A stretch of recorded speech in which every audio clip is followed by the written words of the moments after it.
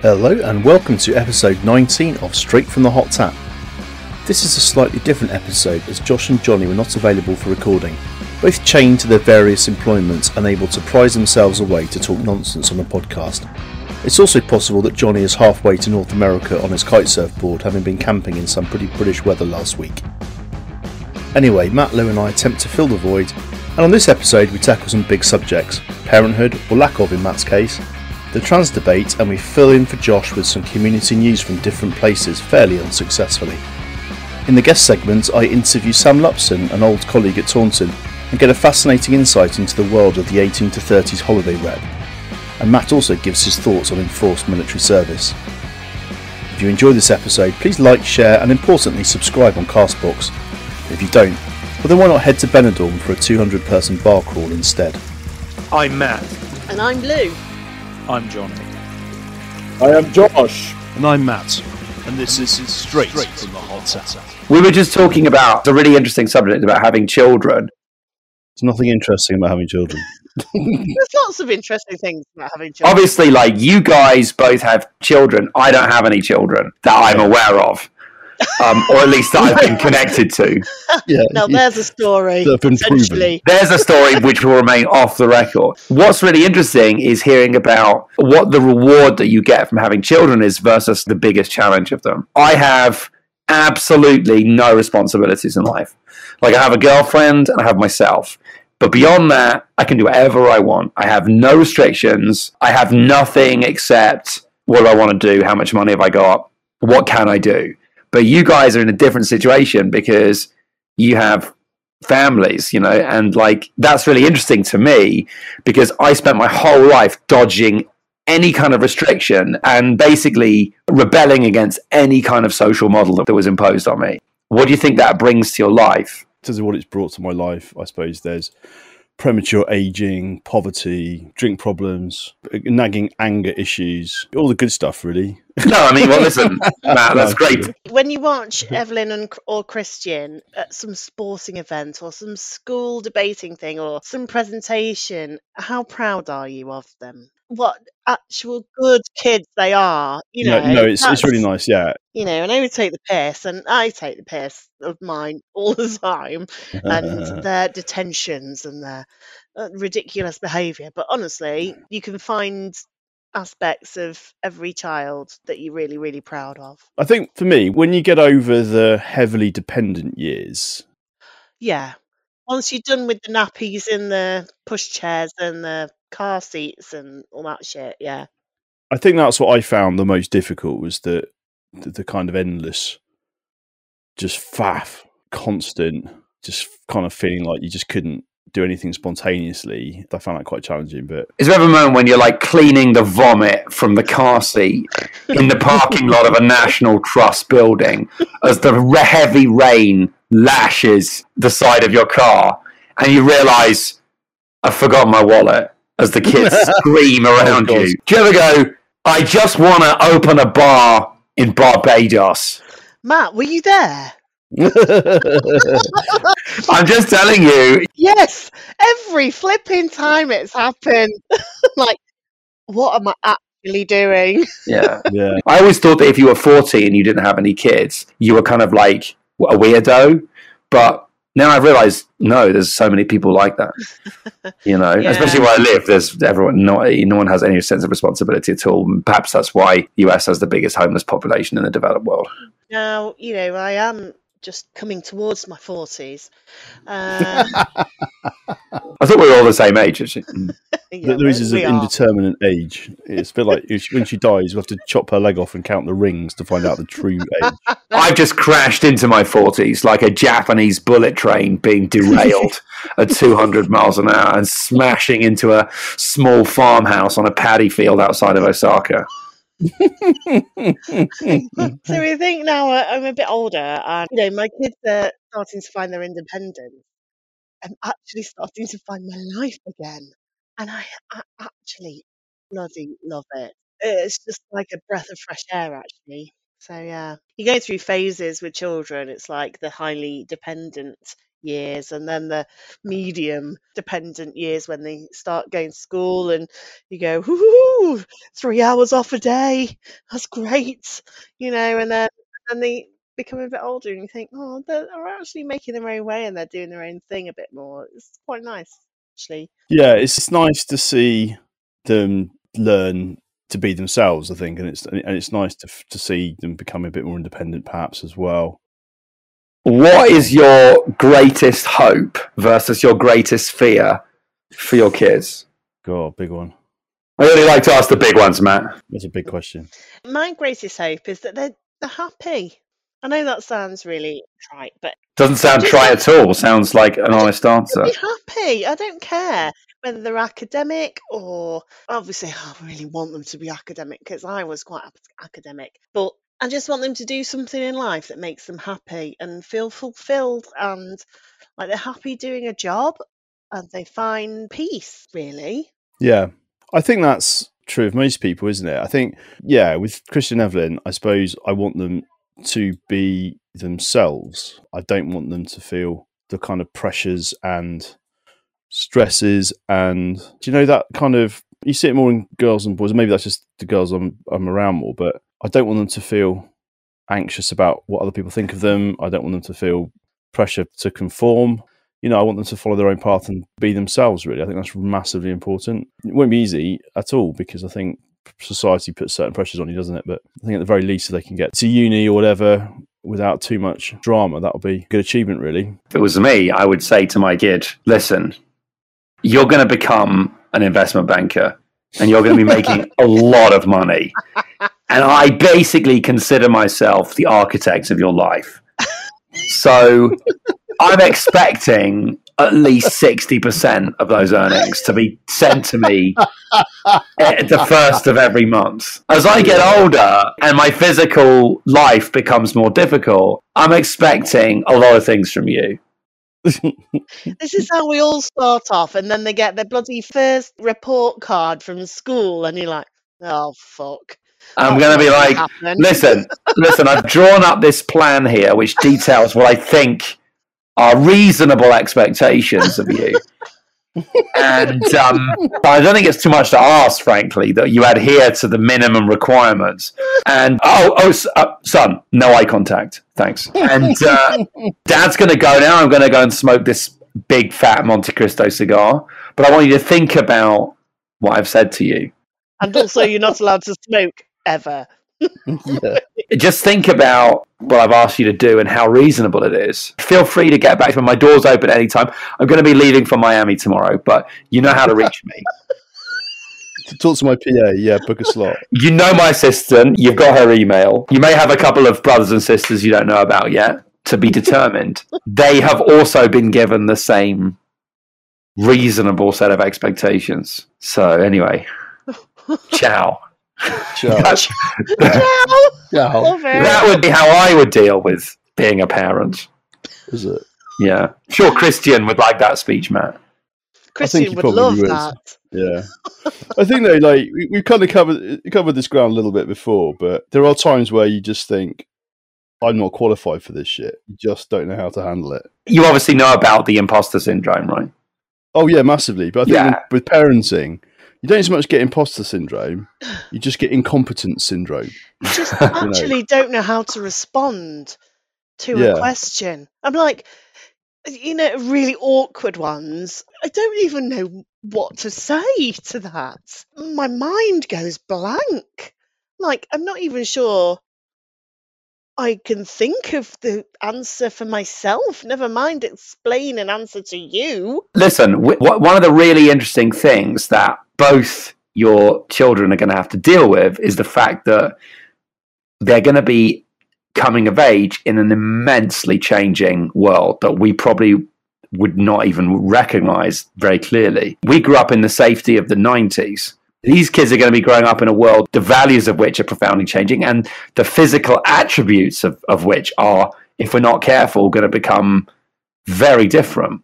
So it's going to be a very interesting experience for them. I think it's going to be a really hard experience for them. Well, yeah. actually, because we did have it easy in the 90s. Fuck yeah. Because there was no social media, things were sort of fairly easygoing and not too much pressure really. And I think the social media part is a massive thing, and we really didn't have any of it. And Yeah. now the I think it is a pressure massive. of I think that you're absolutely right. is enormous. Yeah. It is ridiculous. I feel really worried actually. Just take a snapshot of time. So 1996. If you were just to like go back in time to 1996, just on one randomly chosen day. I do it every single day, Matt, as I rewrite endlessly with deep regret the series of dramatic mistakes I've made that constitute my life. I've given over. The constant series of misjudgments and poor decisions Yeah. that have ended with me being 42 I know. without family. You do have an investment portfolio, so come on. I do have an investment portfolio, Matt, and an incredibly hot girlfriend, and an IMDb page that I can click through over 5 minutes. So, you know, I've obviously made some great decisions. I'm clearly one of life's winners. But if you just take a random day, literally, you just turn up and you're an invisible orb in your bedroom or whatever. What are you going to see? You know, what are the stresses that were you experiencing in 1996? What were the anxieties that were going around your mind? Because I can tell you rapidly. Go on. I just basically thought, on any given moment in 1996, I thought, how am I going to cope with life being such a complete loser? I'm not good at anything. I'm pretty ugly. All I want to do is go back to London and have a kind of exciting life in the city, because I hated where I was living, hated it. Yeah. And I was totally unhappy there. I was absolutely miserable. I couldn't get on with anybody. And I just knew that I was just the biggest loser ever, because I wasn't good at sport. I wasn't very attractive, and I had nothing going for me. I liked making up stories. I loved it. I lived for it. But I had no idea of how to turn it into a career that one could live by. There was also some bad stuff as well. I mean, yeah. I mean, aside from those good things, there was some bad stuff. Do you know what I remember, Matt? Being sorry, then I'll shut up, because I've just had a cup of coffee before this. Was it a normal cup of coffee? Was it 4 espresso? Matt, I don't. You should know by now. 4 espressos in 1 cup. You should know by now that I don't do anything normally. I know, this is true. Do you know what the biggest terror in my life was in that time? Having to do CCF. I just found the whole thing funny. I don't know. I just found it totally miserable. Anyway, what was going on in you guys' heads?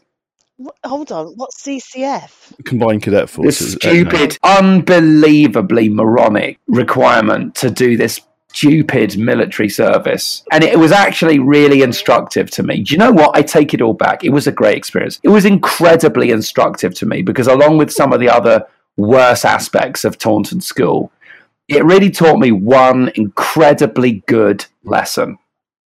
Distrust any form of authority, because every single form of authority you'll ever come into contact with in this life is absolutely corrupt to the core and never to be followed. All of it. What? I quite like that mantra, because it's actually, do you know what's interesting? So my commanding officer in the RAF section of Combined Cadet Force rather ceremoniously demoted Josh and I. There was a series of incidents, but it culminated in breaking an evening curfew and being discovered with girls in our tent. It has to be said that nothing was going on with these girls, which was made it more annoying in a way. Because if you're going to go out, you want to go out in style. You want to be in some kind of massive orgy. You want to literally have been literally caught in someone's vagina. You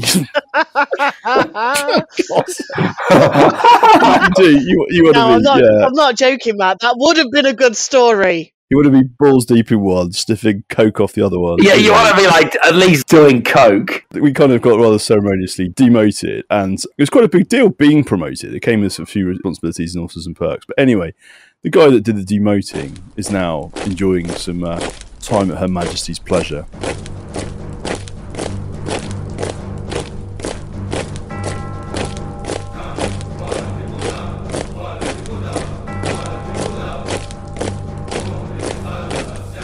Are you terrified of libtards and communists taking over Europe?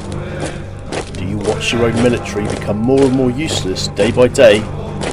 Well, why not join the French Foreign Legion? La Légion Étrangère is Europe's most badass and highly trained band of fighters. Joining will guarantee you the opportunities to crush rebellions, kidnap murderous dictators and invade small nations that your own army can only dream of. You will fight alongside the very best or maybe worst the world can offer. Think the Harlem Globetrotters, but with machine guns and RPGs. Everyone welcome, except those with varicose veins. Allez la Légion étrangère, aux armes! Doing the CCF, I'll never forget having to parade ridiculously on the fucking front garden and watching a helicopter arrive and this old guy getting out of it like Douglas fucking MacArthur arriving at Incheon and addressing the motley collection of recruits. This is what he says. Boys, do you want your school to be taken over by communists? And I remember thinking at the time, if you think that's a bad thing, I know it's a good one. I'm just going to spend my life doing exactly everything against people like you. And do you know what? I was proven right over and over again. But do you feel that if there was ever a situation when there was an invasion and there was a call for taking up arms in the fight against tyranny, do you feel like you'd have picked up any tips from your time in the CCF? They taught a few good lessons, like the use of weapons, and that was good. I love handling a weapon. There you go. Do you? A loaded weapon? What's your guys' opinion towards your kids vis-a-vis authority? Exactly the same as you, actually. Really? Yeah, 100%. Question. Never just do as you're told. Yeah. Always. Well, I would like my children to do as I tell them to, but they How's don't. that going, Lee? Yeah, it's pretty fucking shit at the moment, if I'm honest. I mean, being that you guys live in what I can only describe as a Tory hellscape, run above all by a man who does the best clown impression in the Western Hemisphere, and who somehow has managed to get himself elected on a very strong mandate, and is the closest Britain has ever got to somebody we used to have as president. I can only imagine that telling your kids to question authority when the authority in question is doing everything it can to impoverish the new generation, I can only imagine that being a good thing. Exactly. Exactly. Go on then, Lou. 1996 randomly pop into your life. What were you doing? What were you worrying about? How old What was I? what were your anxieties? I had no anxieties at 18. I was quite happy. Was it take part in the hunt or go to play polo? No, Is that the kind of upbringing you had? a bit. Oh yeah. Hold on. What's your social background? My family from Burnley, farming family. Are they like upper class farmers or regular farmers? No, regular. Well, Regular bit farmers. both. So my grandparents had a milk ground in Burnley, but my great grandfather was head of the NFU and quite a partier and a. How did the generations change so much? My grandma and grandpa decided to move to Cheshire because the land is much better for farming. You mean the land is flatter for playing polo? That's what it was, wasn't it? Yeah, and we just took up. As I was growing up, we had horses. Matt says I have a privileged country lifestyle, and I just thought I worked really hard. Actually, I only do that to wind you up, Yeah, you probably don't. I can tell. Yeah. No, genuinely, like Matt, I've never in my life met anybody that kind of grafts like Lou does. The most resourceful person I've ever met.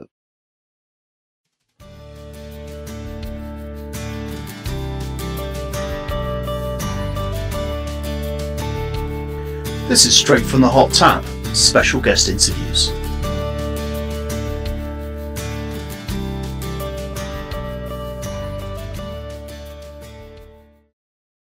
So this is yet another interview from Straight from the Hot Tap. On this particular interview, we're going to be having a conversation with Sam Lupson. He was a colleague of mine at Taunton, and like all the other guests we've had on the podcast, the one common thread is that Sam's journey from those early days in a leafy independent school in the West Country to where he is today is very different to a lot of us. That theme of finding our own path, of travelling, both in terms of our careers and also physically, is very interesting. Welcome to the podcast, Sam.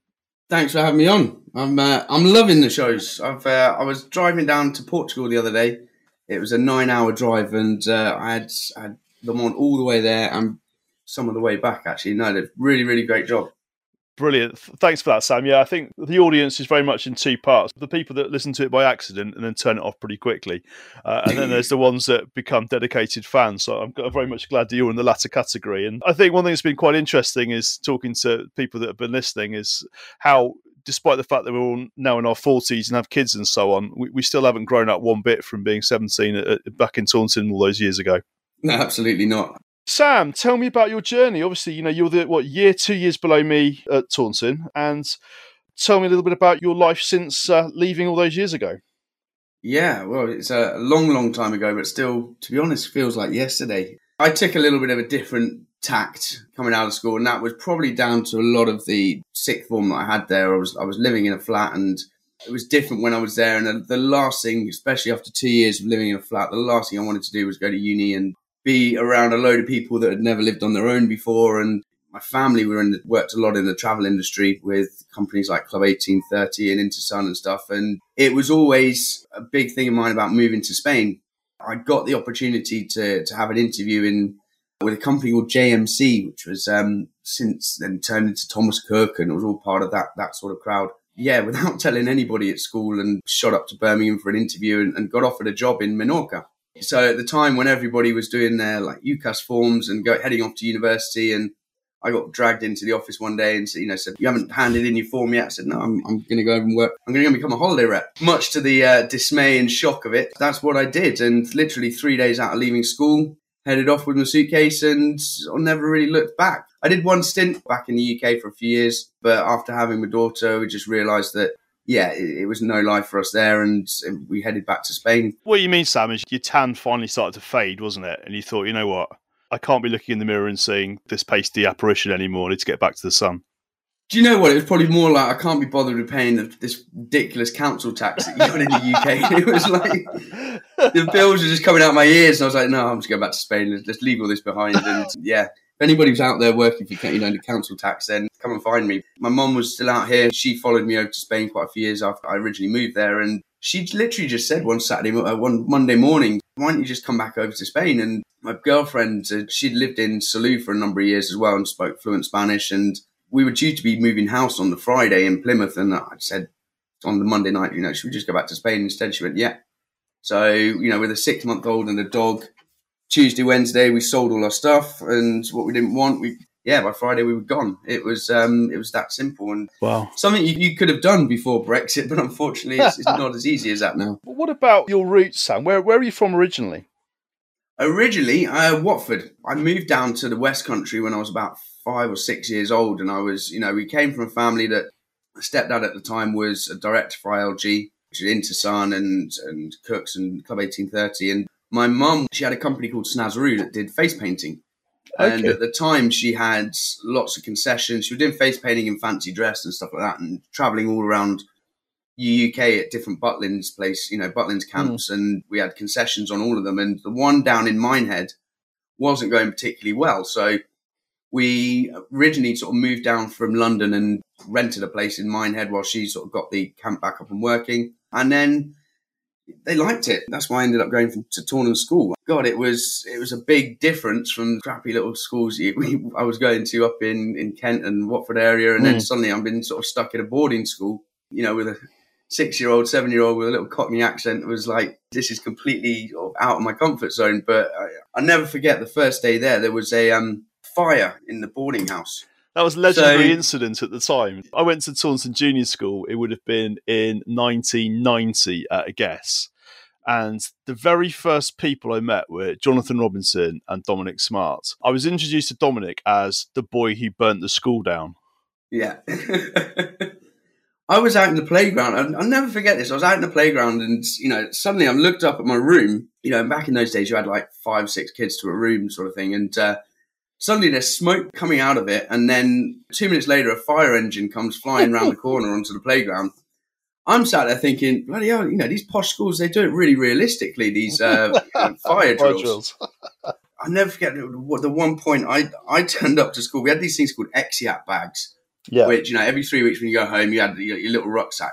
So all the kids had these nice little rucksacks and bags to travel bags and whatnot. I turned up with a Club 1830 plastic bag. Nice. It melted. It's amazing, the little things you remember from over 30 years ago now. Coming into Taunton and it being someone that was, always around sort of North London and Kent area, coming down to Taunton was, quite a big culture shock. When you say culture shock, what's your recollection of that? In a weird way, it was big. Going from a little comprehensive in Luton or Biggin Hill, I was in a tiny, tiny little comprehensive school, and coming into Taunton School, it was just massive. It was quite daunting, but apparently I sort of was okay with it, and it was just a very different way of life. I completely understand it now. My mum was travelling a huge amount. My stepdad was all over Europe travelling. It was best for me, and I got so much out of it. I started off as boarder, and then when I was about 10, 11 years old, said to my mum, there's a bus every day or something, I'll get that, because we lived in Minehead. And after about 2 years, I said, no, I want to go back to boarding. You mentioned a minute ago, it's that idea that your path is predetermined for you based on a set of processes that happen from when you start education, how you progress through it, and then how you go into the big wide world. And it was often seen as quite strange when people didn't follow that path. I mean, I personally remember speaking to a guy in my year about UCAS and asking him which uni he was going to, and he said, oh, I'm not going to go. And I remember being absolutely shocked that somebody had made that decision. I know exactly where that happened for me. When I was 16, I moved into a flat quite close to the school. I somehow managed to give it to my mum and said, look, it's cheaper for me to go in a flat on my own at 16 than paying the boarding fees, and then at the end of 2 years we sell the flat.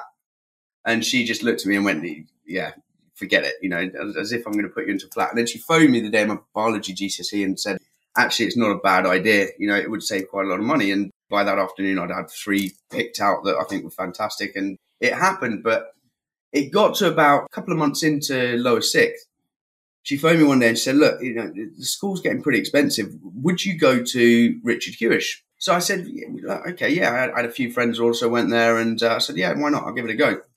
And I went there for about 3 weeks in total, but it completely opened up my eyes of there's another world, because don't get me wrong, the facilities and the education was fantastic. I did get, you do your GCSEs, you do your A-levels, you do your UCAS form, you go to university, and that's it. And then suddenly I'm at Hewish's, and they're going, you can do this, and there's this type of thing, you can go travelling here, and there's a thing called a gap year, and this, and it was like, bloody hell, there's a big wide world out there. And I ended up going back to Taunton. I got a phone call from the headmaster, and basically I did a lot with the theatre at the school, and there was only like 2 of us that knew how the place was wired up. And I got a phone call saying, look, we know you've left, but so is the other guy, and we've got A-level and GCSE drama practicals coming up. Would you come back for a job? And I went, no, I've been in that school for, since I was 7. I said, I will come back on a scholarship, because if I don't, then nobody in that school knows how that place is run. So I ended up, somebody that never actually did drama, I ended up back on a drama scholarship. That's good grifting, Sam. I made a fortune out of that place. It was, we did school discos and movie nights and everything like that. I also lost my dad during the lower sixth, and, I was off for a month or so then. And I was doing A-level Spanish. I knew I was going to go to Spain. At one point, I was like, bollocks to A-level Spanish. I'm going to go to Spain. I'll learn it out there. Of course I did. I sort of lost interest in the whole educational side of it then, and just wanted to get on with life. And the repping side was an easy way for me to get out to Spain. And, I learned a huge amount just from that first 2 years while I was repping. And I did 2 summers in Menorca, and then moved over to Benidorm. Listening to you talk, Sam, that I'm finding interesting is the fact that at a relatively young age, you had a real sense of independence. I certainly wouldn't have been able to, come up with such clarity of thought at that age. Where did that come from? My mum was travelling a lot, and I used to travel quite a lot with her. So there was times when she was working that I'd have to get on and do things. And from a very young age, I was going over and spending time with Club 1830 reps from the age of 5. And so I was always sort of brought up in that family atmosphere of where, you just get on and do things, and you find yourself. And I was good at making decisions myself, but I've always been one for go with your gut. Yeah. I've made a lot of decisions in my life. A lot of them have been the wrong decision, but I'll stand by it. I think I've been like that as long as I can remember. Yeah.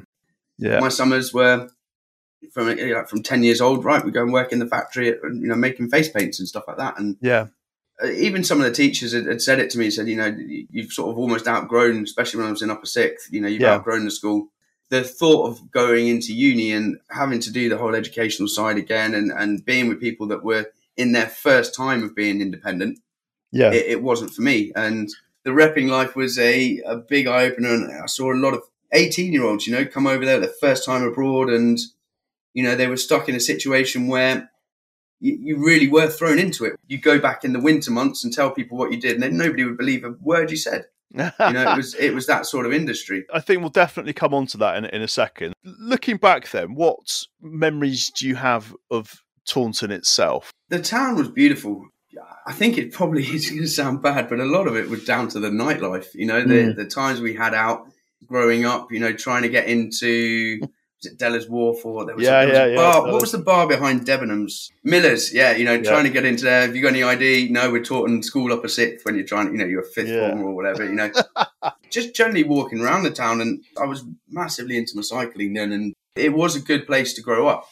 And, that mix, you've got 3 big private schools there, mixed with a town, into one town. I think it's quite a unique situation in a place that size. And so it was also quite a cosmopolitan place, I found, in a lot of areas as well. And you had the, the banter with the locals and say, oh, you're a public school geek and whatnot. But it was a great place to be. But certainly the nightlife was what set it off for me.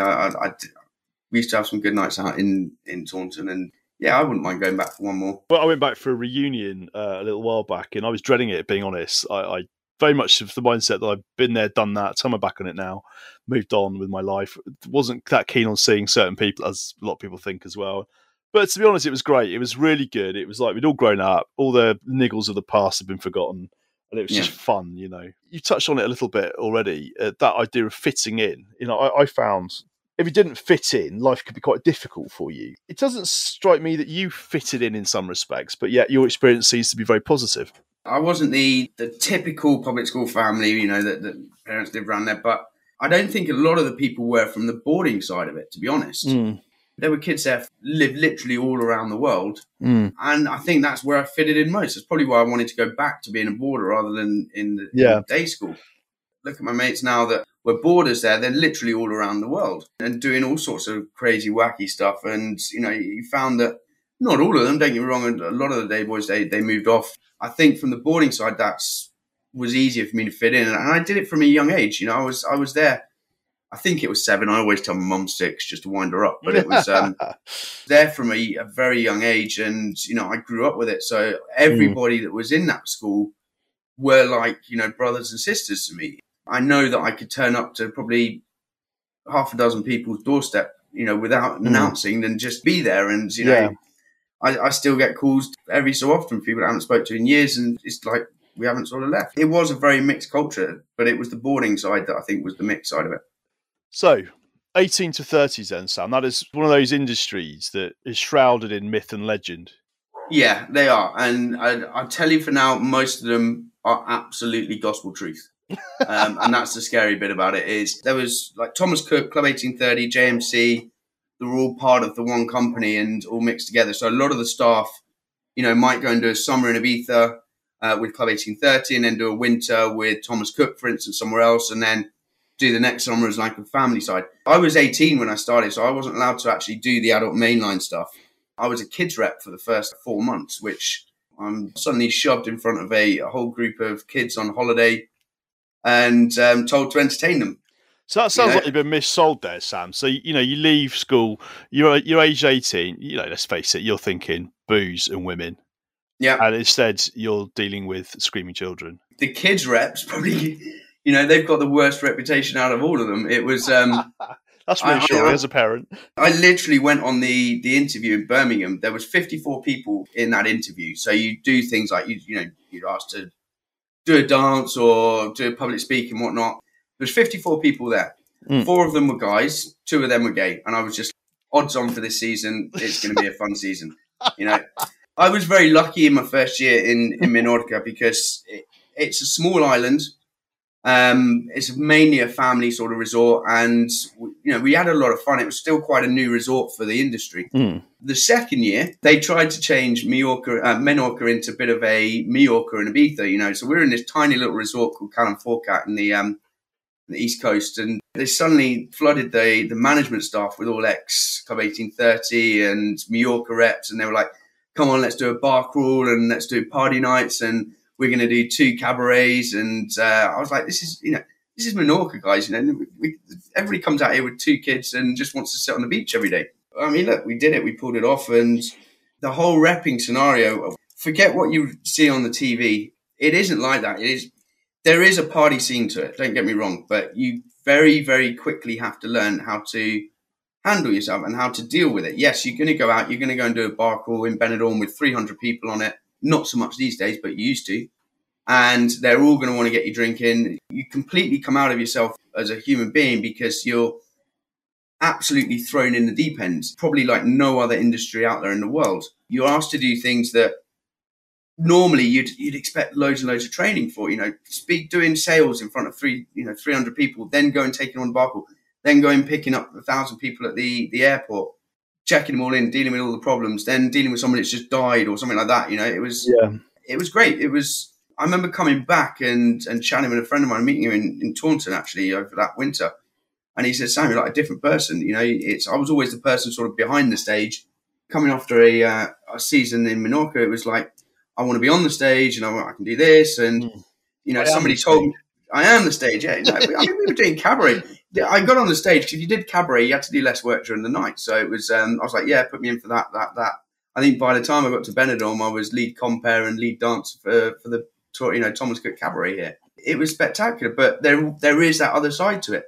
You do work crazy hours. I remember that we had a coach strike in the Balearics, and literally we'd work the whole day. I got off the transfer bus at about 11 o'clock at night, and my head rep was there, and he said, "Look, the coach strike is going ahead the next morning. You need to be in your hotels for about 5 a.m. to start when the guests waking up to let them know how, there's no buses to the airport." So, we were in a resort. We probably had about 1,500 people in this resort, and we had to get them to the airport somehow. So the first guest I spoke to, they said, "Don't worry, we've got our own car or a hire car with Avis." So I phoned my boss and he said, "Look, can you jump in that car? Tell them we'll deal with all the paperwork, but don't let them give that car back to Avis. Take it off them." So walked outside. I'm 18 years old. Walked outside, and I saw they had a Renault key, and there was a brand new Renault Megane Sport. They pressed the button, that Megane Sport just lit up, and I was like, right, yeah, I need that car today. By the way, guys, we'll sort it all out for you. Don't worry. We worked 36 hours on the trot, just going back and forth to the airport. We stole 14 cars to get the guests. I mean, we were literally going around the resort, knocking open the Avis boxes and stealing the cars. They went bananas about it. But we did it. And, I think there was only us and Virgin Holidays that actually repped the whole airport, because there was a 13-hour queue for taxis, kids everywhere sleeping, everything like that. So we sent all the kids reps in there to entertain them. It was a great time. There's no way you could train for that. It must have been very challenging when you were managing and having a position of responsibility, when people take these jobs expecting it to be 90% holiday and 10% work. Yeah, 100%. You did get a very few, and they were very, very quickly shown up for it. If somebody came over just expecting it to be a holiday, then within a week they'd be on the flight back. They just wouldn't be able to handle it. I got there my first night, met up with all the reps. My head rep was there, Vicky, and she said, it got to about 2 o'clock in the morning, and she said, "You do know you've got to be up for 9 o'clock and you've got to be in your hotel for 9:30. I was like, yeah. She goes, "You do know how many of those, vodka Red Bulls you've had?" And I was like, yeah. So, yeah, carry on drinking. Of course, 20 past 9 in the morning, she's banging on the door. My first day, I was like, okay, yeah, fair play. You gave me a verbal warning, and then, I was never late again sort of thing. But probably was, but it was, didn't get caught that, the next time. There was a lot of people that would come over not understanding what the job role was, and they'd go one or two ways, So you get people that come over there very quiet and this, that, and the other, and suddenly they've been put on stage, 300 people, and they'd just completely change and go for it. Then you'd get the guys that come over. I'll never forget, we had one guy, Andrew, that came over to Benidorm. Cocky as hell, this guy was. I've been working in Cyprus, doing jet skis and this, that, and the other. And I was doing a welcome meeting with him, did all the intros, and said, right now, Andrew's going to tell you all about our trip to Valencia or whatever it was. There was about 300 people probably in the audience, and he was gone. I was like, okay, well, no, Andrew's not going to talk to you about that. I'll do it instead. Carried on, did all the sales afterwards, said to the other reps, where the hell's Andrew? No idea. We found him like crying his eyes out backstage. I can't do this. And he was home the next day. It certainly made the character, it built the characters of a lot of people that I've stayed friends with for many years. And it's a very, very close-knit community, the travel industry in all sectors of it. You must have seen the best and the worst of humanity doing this sort of job, though. 100%. It was, you give somebody the joy of, especially in a holiday, which unfortunately you don't really get the reps anymore, like how we used to do it. But if you could make someone's holiday, or, you teach a kid doing something. I got put in like the 3 and 4 year olds group as a kids rep. And this little girl came in, she was really, really quiet. And in the end, after a couple of days, she sort of came out of her shell and she was, laughing and jumping and singing and whatnot. Her dad came up to me as I was face painting. Yeah. And he was like, what have you done to my daughter? So he shit himself when he said that. It was like, he said, well, when we came on this holiday, she was, completely insular. She wouldn't talk. Now she won't shut up. She's brilliant. She's like, so thank you so much. And I was like, wow. Oh, God, yeah, give me a heart attack there. But yeah. On the other scale of it, you get the ones that used to gripe me with what I call the professional complainers. I had this hotel and you'd wait for them coming off the bus because they'd be the first ones off the bus, stomping up to your desk and, you've sent me to the wrong bloody place. And I was like, what are you talking about? Well, where are you meant to be? You've sent me to Costa Blanca. I'm meant to be in Casablanca. I was like, really? Brilliant. Seriously? Yeah. And I was like, can you just give me your paperwork? And it's, I said it quite clearly states here, Alicante Airport, Benidorm. I thought Alicante Airport was some island off Morocco. And I was like, oh, for God's sake. And, oh, dear me. People that really just push your buttons. And she did big time in the end. And I had somebody step in, but I actually run a Facebook group called Stories of Holiday Rep, there's about 17,500 of us. I think some of the newer reps did that actually really happen? You wouldn't see a bar crawl of 300 Thomas Cook guests, crossing a street with 300 TUI guests on the other side. And on the other side of the street, 200 Club 1830 guests. It was those times, unfortunately, have disappeared. It's probably all gone because of social media, to be honest. I work with a couple of the companies like that and they just don't do anything like it because everybody's got a phone in their hand now. You've got to be completely whiter than white. And, some of the games that we used to play on bar crawl, you just wouldn't get away with now. It would be impossible. You'd be in the press the next day, if not sooner. You do see all types of humanity, but generally people are abroad, they're having fun. You just learn to deal and it sort of goes over your head a bit. There must have been times where you just look around you and think, how the hell have I got myself in this situation? One of the first times was in my second year in Menorca. I actually spoke a bit of Spanish, thanks to Miss Falkingham back in Taunton School. So I used to walk in, 9 times out of 10 with a hangover in the morning and, the hotel manager would come up to me, oh, you're effing guest this and blah, blah, blah. I was like, okay, what have they done now, sort of thing. This one particular morning, this couple had a massive domestic in their room and smashed up their room. So I've walked in and go, okay, look, I'll go up there and chat to them. No. Guardia Civil are on their way. We're going up, assess the damage. Then you need to kick them out of the hotel. And it's like, okay. The Guardia Civil have turned up and I don't know if if you've ever witnessed the Guardia Civil in Spain, you don't mess with the Guardia Civil. No. They're fully armed and they look mean. I thought, okay, well, no problem. I got a bit of backup here. So anyway, they turned up. Guy opens the door in a leopard skin Speedos with his wife behind him. He's in a leopard skin bikini. Oh, for God's sake. And he's built like a brick shit house as well. I was like, okay, this is something's happened. These guys, this is the manager of the hotel. There's a Guardia Civil of what happened last night. So they let him in. They did a damage report. As we came back out, so I'm stood outside the front door and they said, right, we've done a damage report. You've got to tell them to leave. So I was like, no problem. I've got 2 armed police officers behind me. It's not a problem. They all pissed off, including the police. So I'm left there with this guy who's probably still pissed, who just smashed up his apartment at a blazing row. I've got to now tell him that he's got to leave his hotel. That was it. I'm, looking around him in his tiny little apartment and sat down, and that's when the instinct kicks in. And I just sort of sat down and went, do you smoke? And he went, yeah. I was like, right, here's a cigarette. Unfortunately, mate, because of what happened last night, you've got to leave, but I'll help you sort out a new place. And, don't worry about it. We'll sort it out. And there is going to be a bill. And it was fine. You went, okay, not an issue.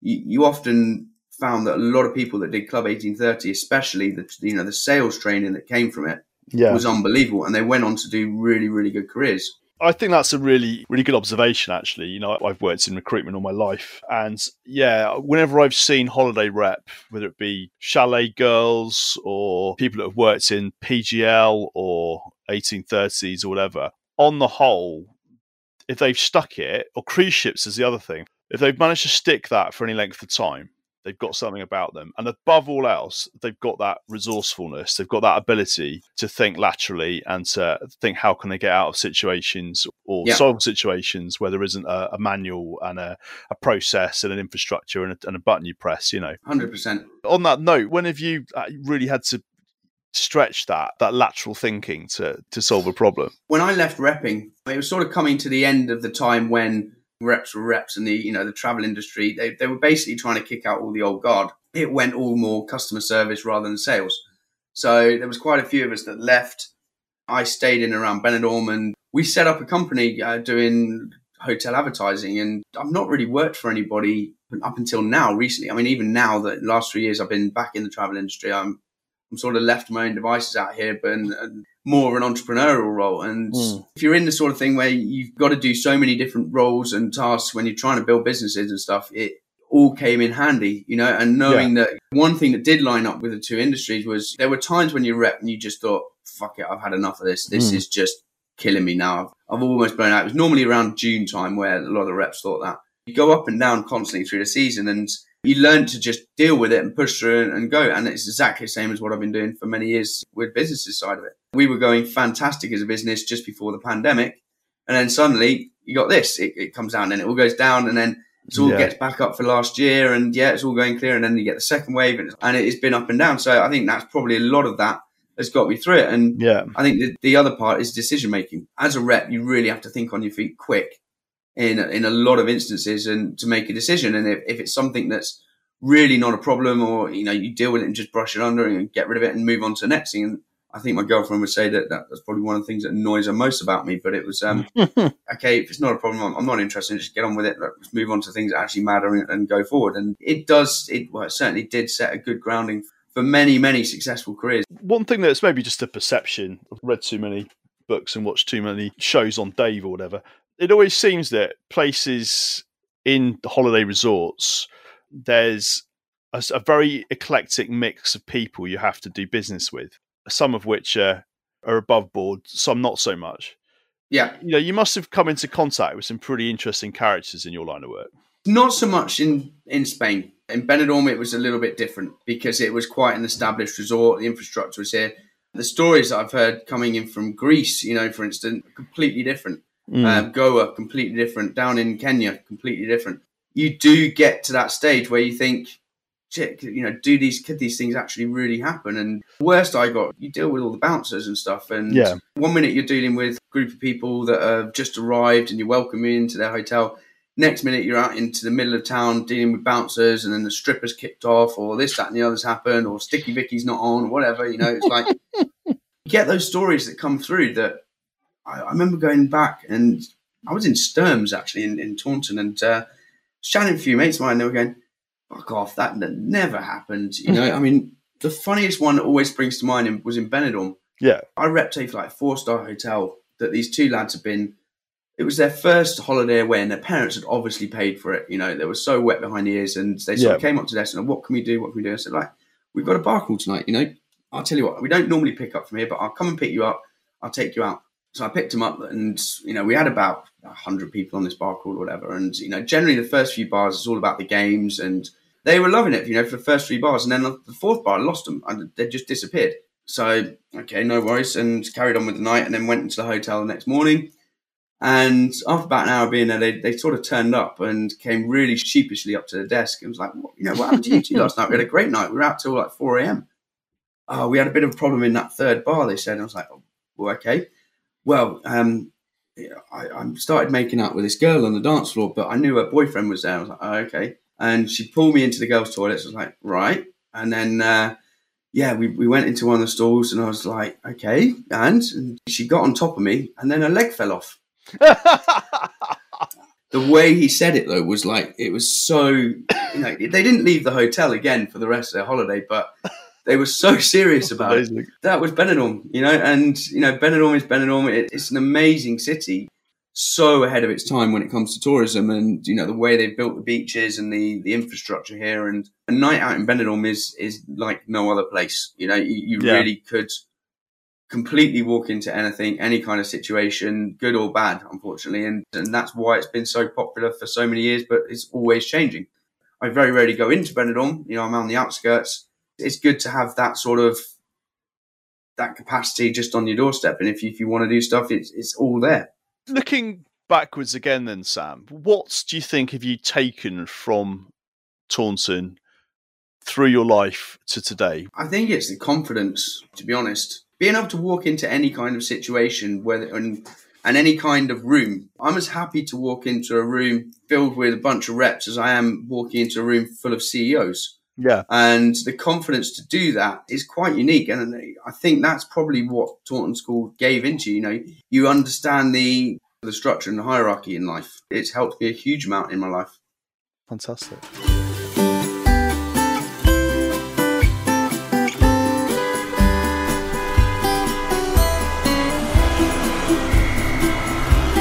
Traffic Island Discs. We ask guests to think of 3 songs. The first one is a song that reminds them of growing up, of that period of their life where they were transitioning from adolescence to adulthood. The second one is a song that reminds them of a place, and obviously our shared background is Taunton, so it would be of Taunton. And then the third one is just something that makes them happy. And then the last thing we look at is a day, if you could, you'd love to relive. It has to be anything by Madness, to be honest. You know, that was a particular group that stuck out for me growing up. It reminds me of Taunton, though. Gamal von Buller actually phoned me because he was talking about this. We had this like art thing we had to do when we did art in third year or fourth year. It was with his teacher, foreign teacher. She was brilliant. But she basically said, look, I want you to draw a picture based on a song you like. And this song going around at the time between a group of us, I thought I was being funny, but there was a song called by Nuttin' Nice called Nasty Girl, which was basically like all about his whips and change and sex and all this sort of thing. And I drew this, like, I put together this like collage of this picture of this girl with like Pamela Anderson or something out of Baywatch in leather or what, I don't know what it was. It was something stupid, but I got such in trouble for it. But yeah, it came up the other day actually in conversation because I got a right bollocking for that. But it was fair enough, okay. But Happy, there's a band called Squeeze, very similar to Madness. I went out for lunch with them a few years ago, and but their one song is called Sunday Street, which is an amazing song. And it's one of those ones that if you're in the car, just bang that on, it builds up, and it's such a good, happy song. I thought I knew all of their songs, and I only heard it a few weeks ago. Wow. But it's constantly on a playlist now. I love it. If I could relive one day, do you know what? I'd love, and it sounds stupid, I'd love to just relive one day of old school repping again. Really? And got a friend out here who runs a Stag and Hen Group company. And we said, you know, once this is all over, we're going to go and do a bar crawl again just for the hell of it. You know, we haven't done it in years. Let's just go and do a bar crawl for some fun. You know, you'd be asleep in your pint at 10:30, though. Oh, do you know what? It is. I probably would. You know, we did a reps reunion in Manchester a couple of years ago, and I don't know how I got through it. I ended up bringing a DJ over from Benidorm, and we had such a good night in the middle of Manchester. Every bar was shut by 2:00. They were empty. I ended up having to leave and get straight back on a flight over to Alicante at like 7:00 in the morning after a whole night on it. And I managed to blag like the whole of the emergency exit. So I just got on the plane, fell asleep, woke up in Alicante, and 2 rows in front of me, these 2 guys stood up. And I was like, I know them from somewhere. And it was Jimmy Anderson and Mark Woods. No way. That were flying over to do training down in La Manga. And God knows what I said to them. It was one of those. I can't deal with the hangovers anymore. I mean, how the hell we used to go and do bar crawls and whatnot and get up at be in your hotel at 9:00 or 8:30, and I couldn't do it. You know, I was actually saying to my girlfriend the other day, I wish they'd actually bring in the lockdown again just for the week, because I'm sick and tired of these like Tuesday and Wednesday morning hangovers.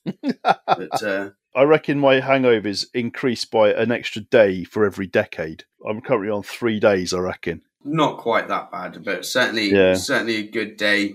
After a full session, I ended up last Saturday with the commercial director of TUI in just for a birthday, and I went down for one drink, this is going to sound really, really bad, but I have a 5-year-old daughter, and we're all friends, and kids come out. When you go out in Spain, kids come out a long time with you, and we'd only planned to go for a couple of drinks, and suddenly turned around and the shots had come out, and I looked over and my 5-year-old daughter was with a shot glass in her hand full. Oh no! And we were doing I don't know what it was, vodka or something like that, and I just sort of like leapt across the table. And mate's gone, don't worry, it's apple juice. I'm like, oh fucking hell, thank God for that. But why is she doing shots at a table? I'm shit. It's 11:30 at night. Right, we've got to get home. Like it's it's she'll grow up with it, and as I've seen many kids do out here, and I'd love her to go in the travel industry because you really do. Yeah. It's one of those amazing industries, and I was out of it for many years and then got back into it 3 years ago. Oh, you love it too, yeah. I was in Russia a few years ago. We did a Baltic cruise, and we were in St. Petersburg, and one of the excursions we did was included a meal, and they served vodka with this meal, and they poured shots of vodka for everybody, including the kids. And my daughter would have been 8, I reckon, at the time. My son was not interested, but Evelyn was insisting that she was going to drink this shot of vodka. So I thought to myself, look, she's going to put it to her mouth, take one tiny sip, and then spit it out all over the place and never touch it again. No, she necked the lot. down it went. A bit of spluttering and a bit of eye watering, but no, she drained it. I was like, right, there goes my Dad of the Year award yet again. Sam, last question for me, just to wrap up, really. Who over the years do you feel has inspired you the most? I'd probably have to say my mum, to be honest. My mum and family, seeing what they did about building Snazaroo and going through those years, I saw the fun times, the bad times, and I was there the whole way through it. And right to the point when they sold it, it's got to be a family of 100%. I'll tell her it's Fairwater, but it's she often says, "I brought you up well." I said, "You didn't bring me up well, Fairwater did." But it was certainly that is the point where I was probably where I look and model myself on quite a lot of what I want to do in my life. I tried the whole rat race thing. It wasn't for me. I lived outside of London for about a year and a half, and then it just wasn't for me. It was that whole mundane of, right, you work 5 days a week, you go out Friday night, you play a bit of sport on the weekends, and then you go and do it again. Not a chance again would I ever do that.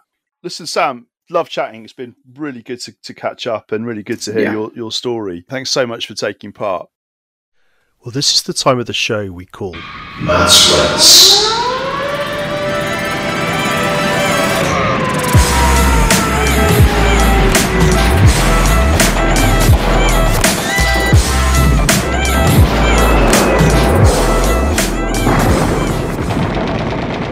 Let me ask, how hard hitting can this podcast get?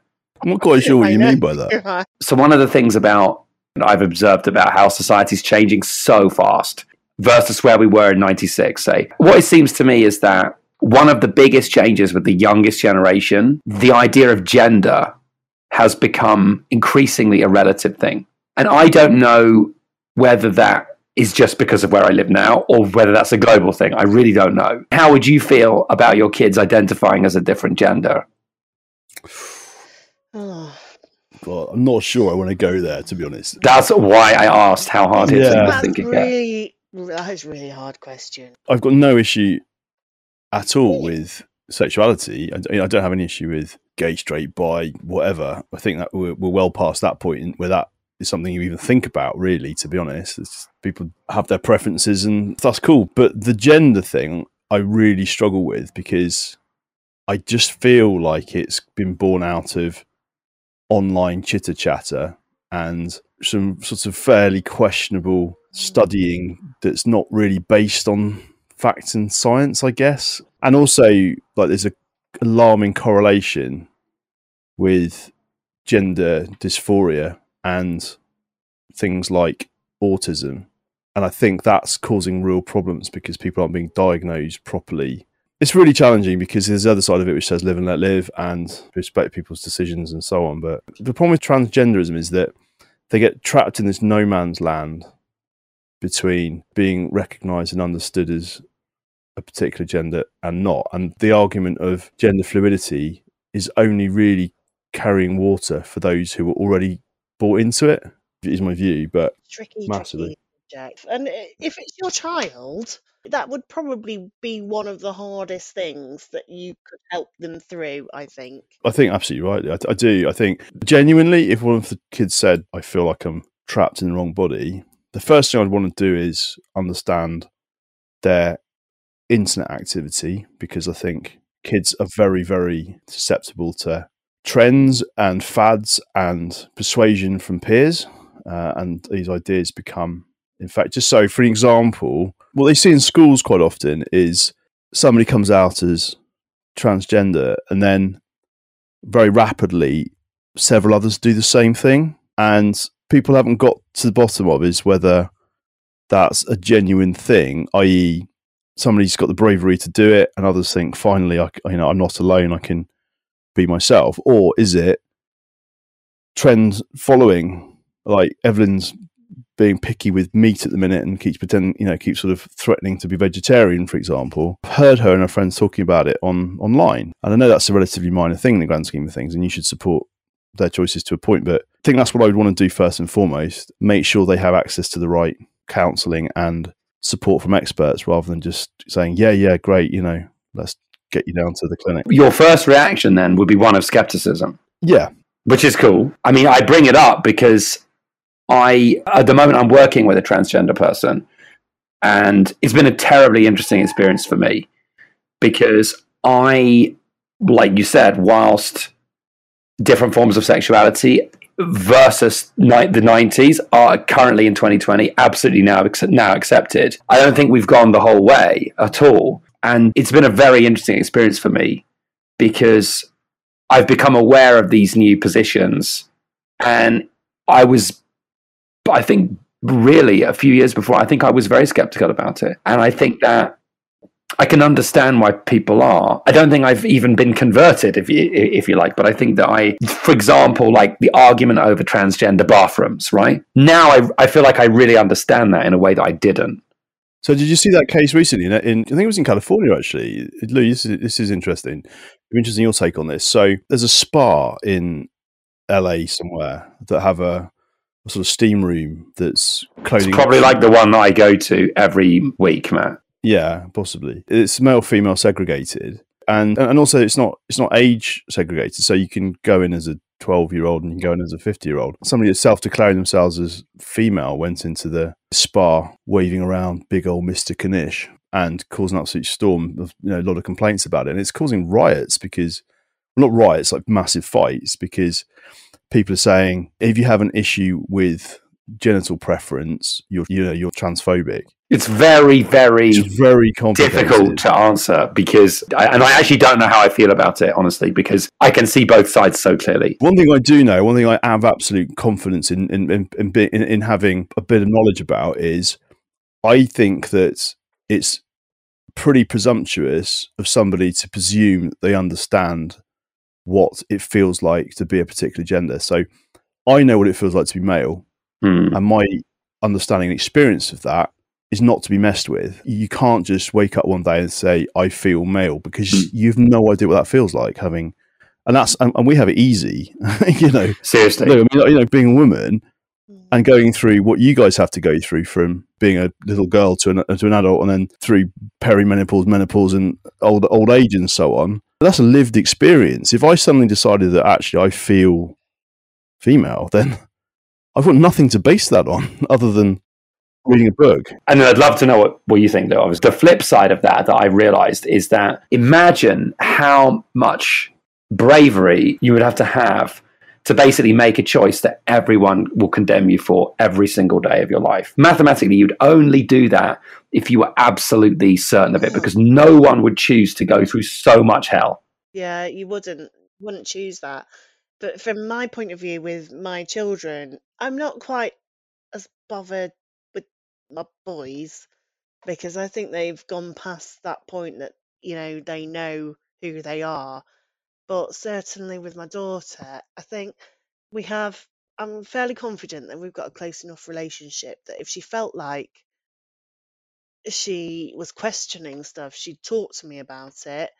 We work it out together, we talk about it, and then we just see what's in front of us and work on it together, Yeah.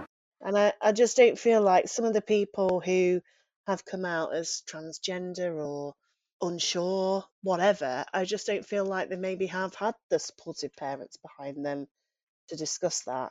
They almost certainly haven't. Maybe that's a generalisation. I don't want to be shot down. I'd like to think that I could support even my children with that.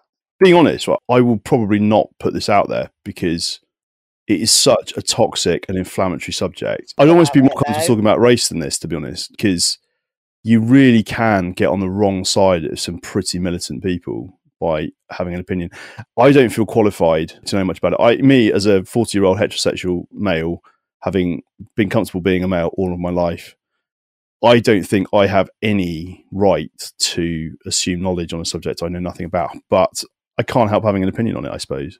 No, of course. I mean, everyone has an opinion on everything. That's being human. What I do know is I know how deviant men can be. And I know how obsessive men can be. And I know how important safe spaces are for women and how much work they've had to do to get people to recognise the threats that they experience on a daily basis. Just a quick search of YouTube and you'll see videos of women being harassed in the street. There's a video that I saw recently of somebody having their drink spiked. There's some crazy shit going on out there. Yeah. Women have faced a daily onslaught of microaggressions and threats and just having to behave and think about things that we don't have to. So for biological men to assume female identity, I can understand why that needs very careful looking at. And there are deviant people out there that would use a growing liberal movement to manipulate it for their own gains. And even if there's only 1 in a million, doesn't matter. For me, we haven't listened to women's voices enough over the years. And if they're saying, which they are in growing numbers, I'm not comfortable with self-identification. I'm not comfortable with biological men in female-only spaces. We have to listen to them and we have to take it seriously. And drowning these people out with death threats and harassment claims and all the crazy shit that goes on is a bit much. Look, there's nothing controversial about saying, I need more information, right? Yeah. And secondly, of course, it's a very, very cutting-edge subject. But just to be fair, you're talking about the extremist wing of that movement, which I think, I don't know if that represents the majority, and I'm sure it probably doesn't. No. There's a couple of people in our circle that have pretty strong views and they're pretty aggressive. These are the kind of people that wouldn't think twice about writing to your boss or slandering you publicly and all this sort of stuff. Controversy, Matt, is the bedfellow of high listening figures.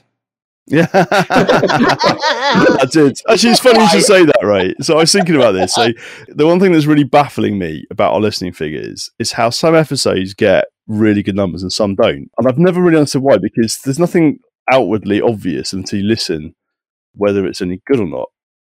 We live in a time when it's very dicey saying the wrong thing. I think we have to kind of tackle it head on because society is changing in that way. And to bring it back to your original discussion point, in 1996, none of these things were a big issue because absolutely all of them weren't aware to the general public and they were suppressed. And if you were gay in 1996, your life was much harder than if you're gay now. Yeah. So our society has evolved in a kind of progressive direction since that point. And I think that's worth taking into consideration. We grew up in a time when it was people were much less aware, Yeah. Just go back to the point around controversy gets listeners. So our 2 biggest performing episodes were episode 1, where obviously people listened and then halfway through realised how crap it was and turned it off. And then I think they were turned off by the square shoes. Yeah, exactly. Then episode 7, which is around Bridgerton and the narcissist test. Right. And then, the rest are pretty consistent with each other. And there's 1 or 2 that got really low. So episode 4, which I think is a really good episode, actually, it's hardly got any listeners. So what was that? I wonder whether people are looking at it and they're thinking... Wanking Man. No, that's episode 3. Again, that's like quite low figures, really. So I wonder whether, if you call the episode something obviously controversial, people will put an episode out there, just putting, calling it free porn or something, or, Yeah, interview with Tom Cruise or Boris Johnson tells all or something. We'll get like millions of listeners because people clearly are deciding whether to listen based on the short description of the. I mean, look, I just don't know. What were the figures for the Smooth My Balls episode? Pretty good, yeah. So yeah, that was one of the better ones as well. So yeah, not bad. So in fact, it is one of the better performing episodes. That one. It comes back to this idea of like you basically are responsible for shepherding people into a world where these things are now being questioned, and a lot of people are not comfortable that they are being questioned.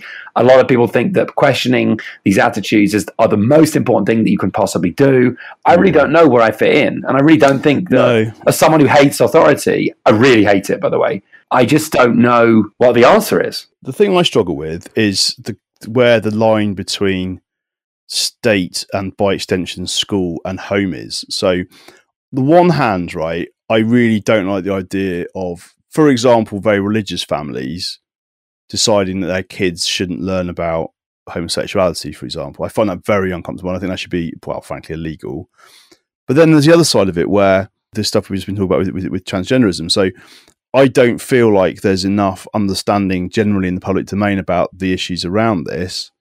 So to have schools positioning it as a fait accompli and an understood thing, and that doesn't fit well with me either. So it's kind of like saying, well, I want there to be absolute freedom of speech, but then also I want absolute freedom of speech to come with some caveats. Do you know what I mean? But Matt, sorry to interrupt, but are you aware that was exactly what people said about homosexuality in the 80s and 90s? Oh, completely. Exactly. And that's why I find it so confusing to think about, because it's like, is this a fad? Is this a thing? Is it kind of born out of some overzealous interpretations of psychology or whatever? You're a parent and you're responsible for other people.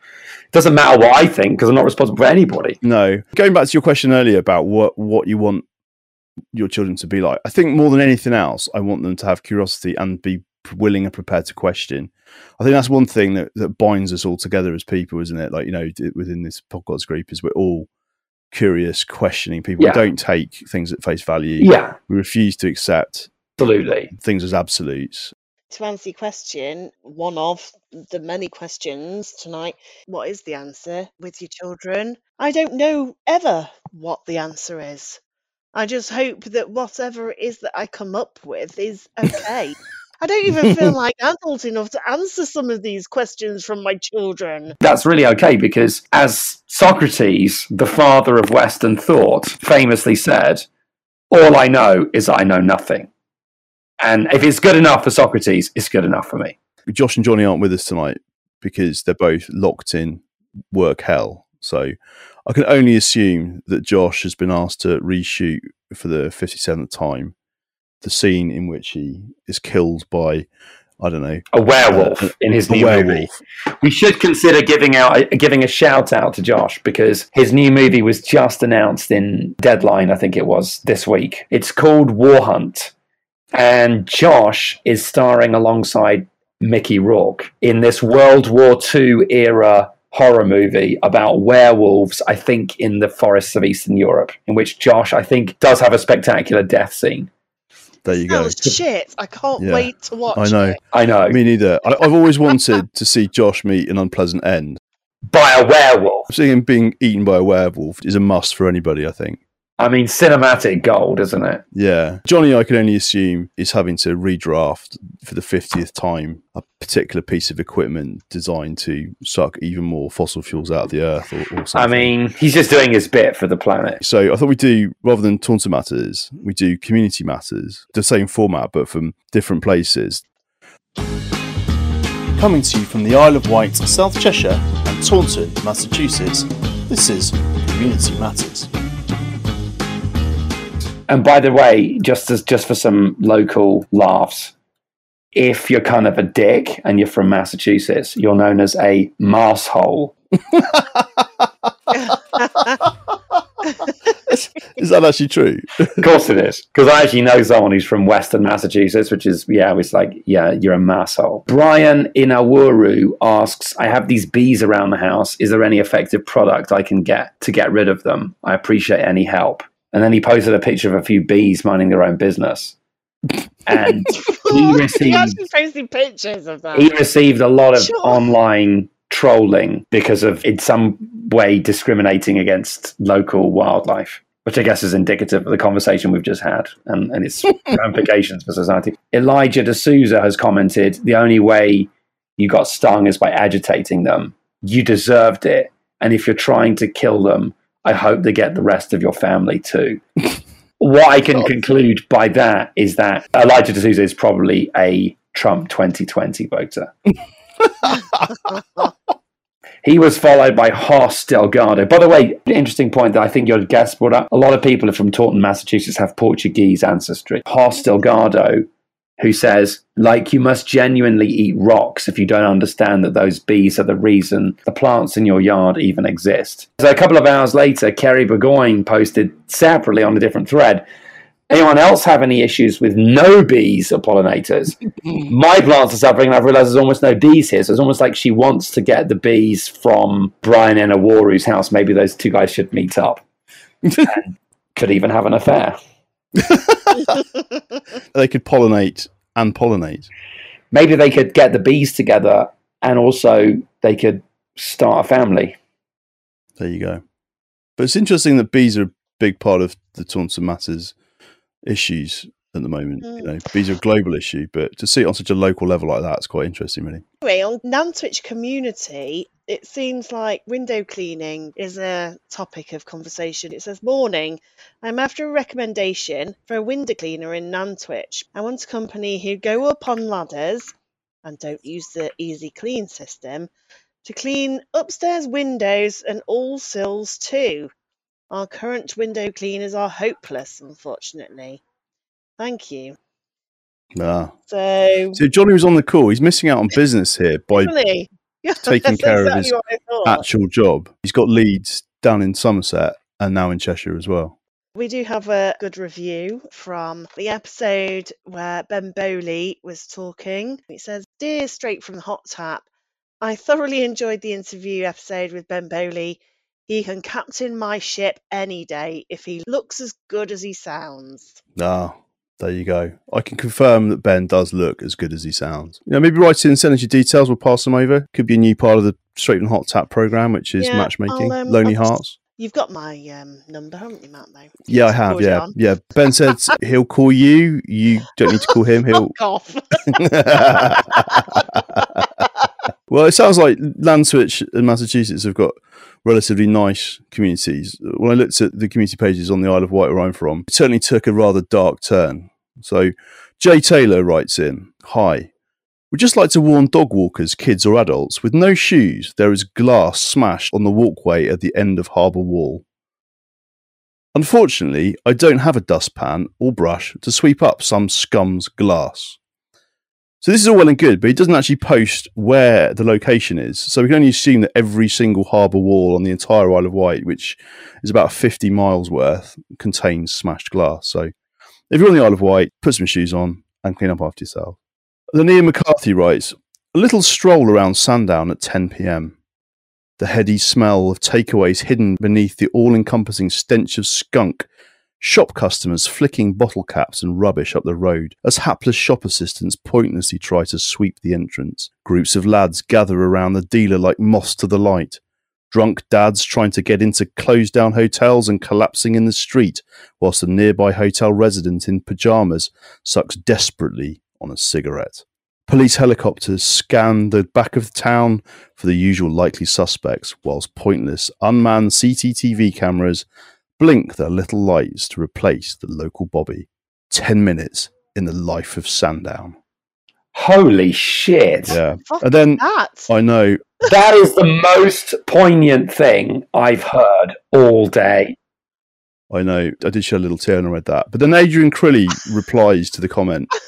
He just writes, wish you were here. Nice. That's it. That is one of the most disturbing images. Where is that, Matt? Sandown on the Isle of Wight. Sandown has a real opportunity to regenerate itself, but it's held back by one thing. What? White Link ferries.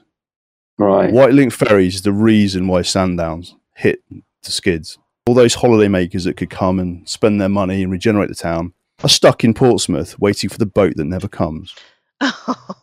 They're often delayed. Yeah. Oh my God. Yes. Let's not go down that road again. No. Karen Gravel's just moved to the island, which a lot of people want to do. My family and I are moving to Shanklin on the 26th of April. Can anyone please recommend a mobile hairdresser and a nail person, please? Eric Smith then replies, there are plenty on the mainland. Nice. So you're welcome to the Isle of Wight. So when someone appears in your garden smoking a cigarette at 1 a.m, there's a clear suspect. Eric Smith. Yeah. I reckon Eric Smith works for Whitelink Ferries, though. He's saying plenty on the mainland to try and get Karen Gravel to go and have her nails done in Portsmouth and therefore spend £200 on a return trip. But what's interesting is the very same Eric Smith, just a couple of days later, posts, wanted a gardener to cut a small 10-foot by 6-foot lawn ASAP. Other work required includes branch hedge cutting, cash paid. So first of all, Eric, 10-foot by 6-foot, you could do that with a pair of fucking scissors, mate. Eric, how about fuck off? Eric, how about get a life? No doubt Eric is a Brexit voter. But what's really funny is that James Taylor comments, well, Eric, there are plenty on the mainland. Brilliant! Nice one. So there you go. That's great, guys. Day of the life of the Isle of Wight. That takes us to the end of the show. Thanks so much for listening. This week's shout out goes to Push, the personal training studio of Jason Andrade in Taunton, Massachusetts. Jason will give you a personalised workout plan and work with you to achieve your fitness and weight loss goals. Go check him out. This was straight from the Hot Tap.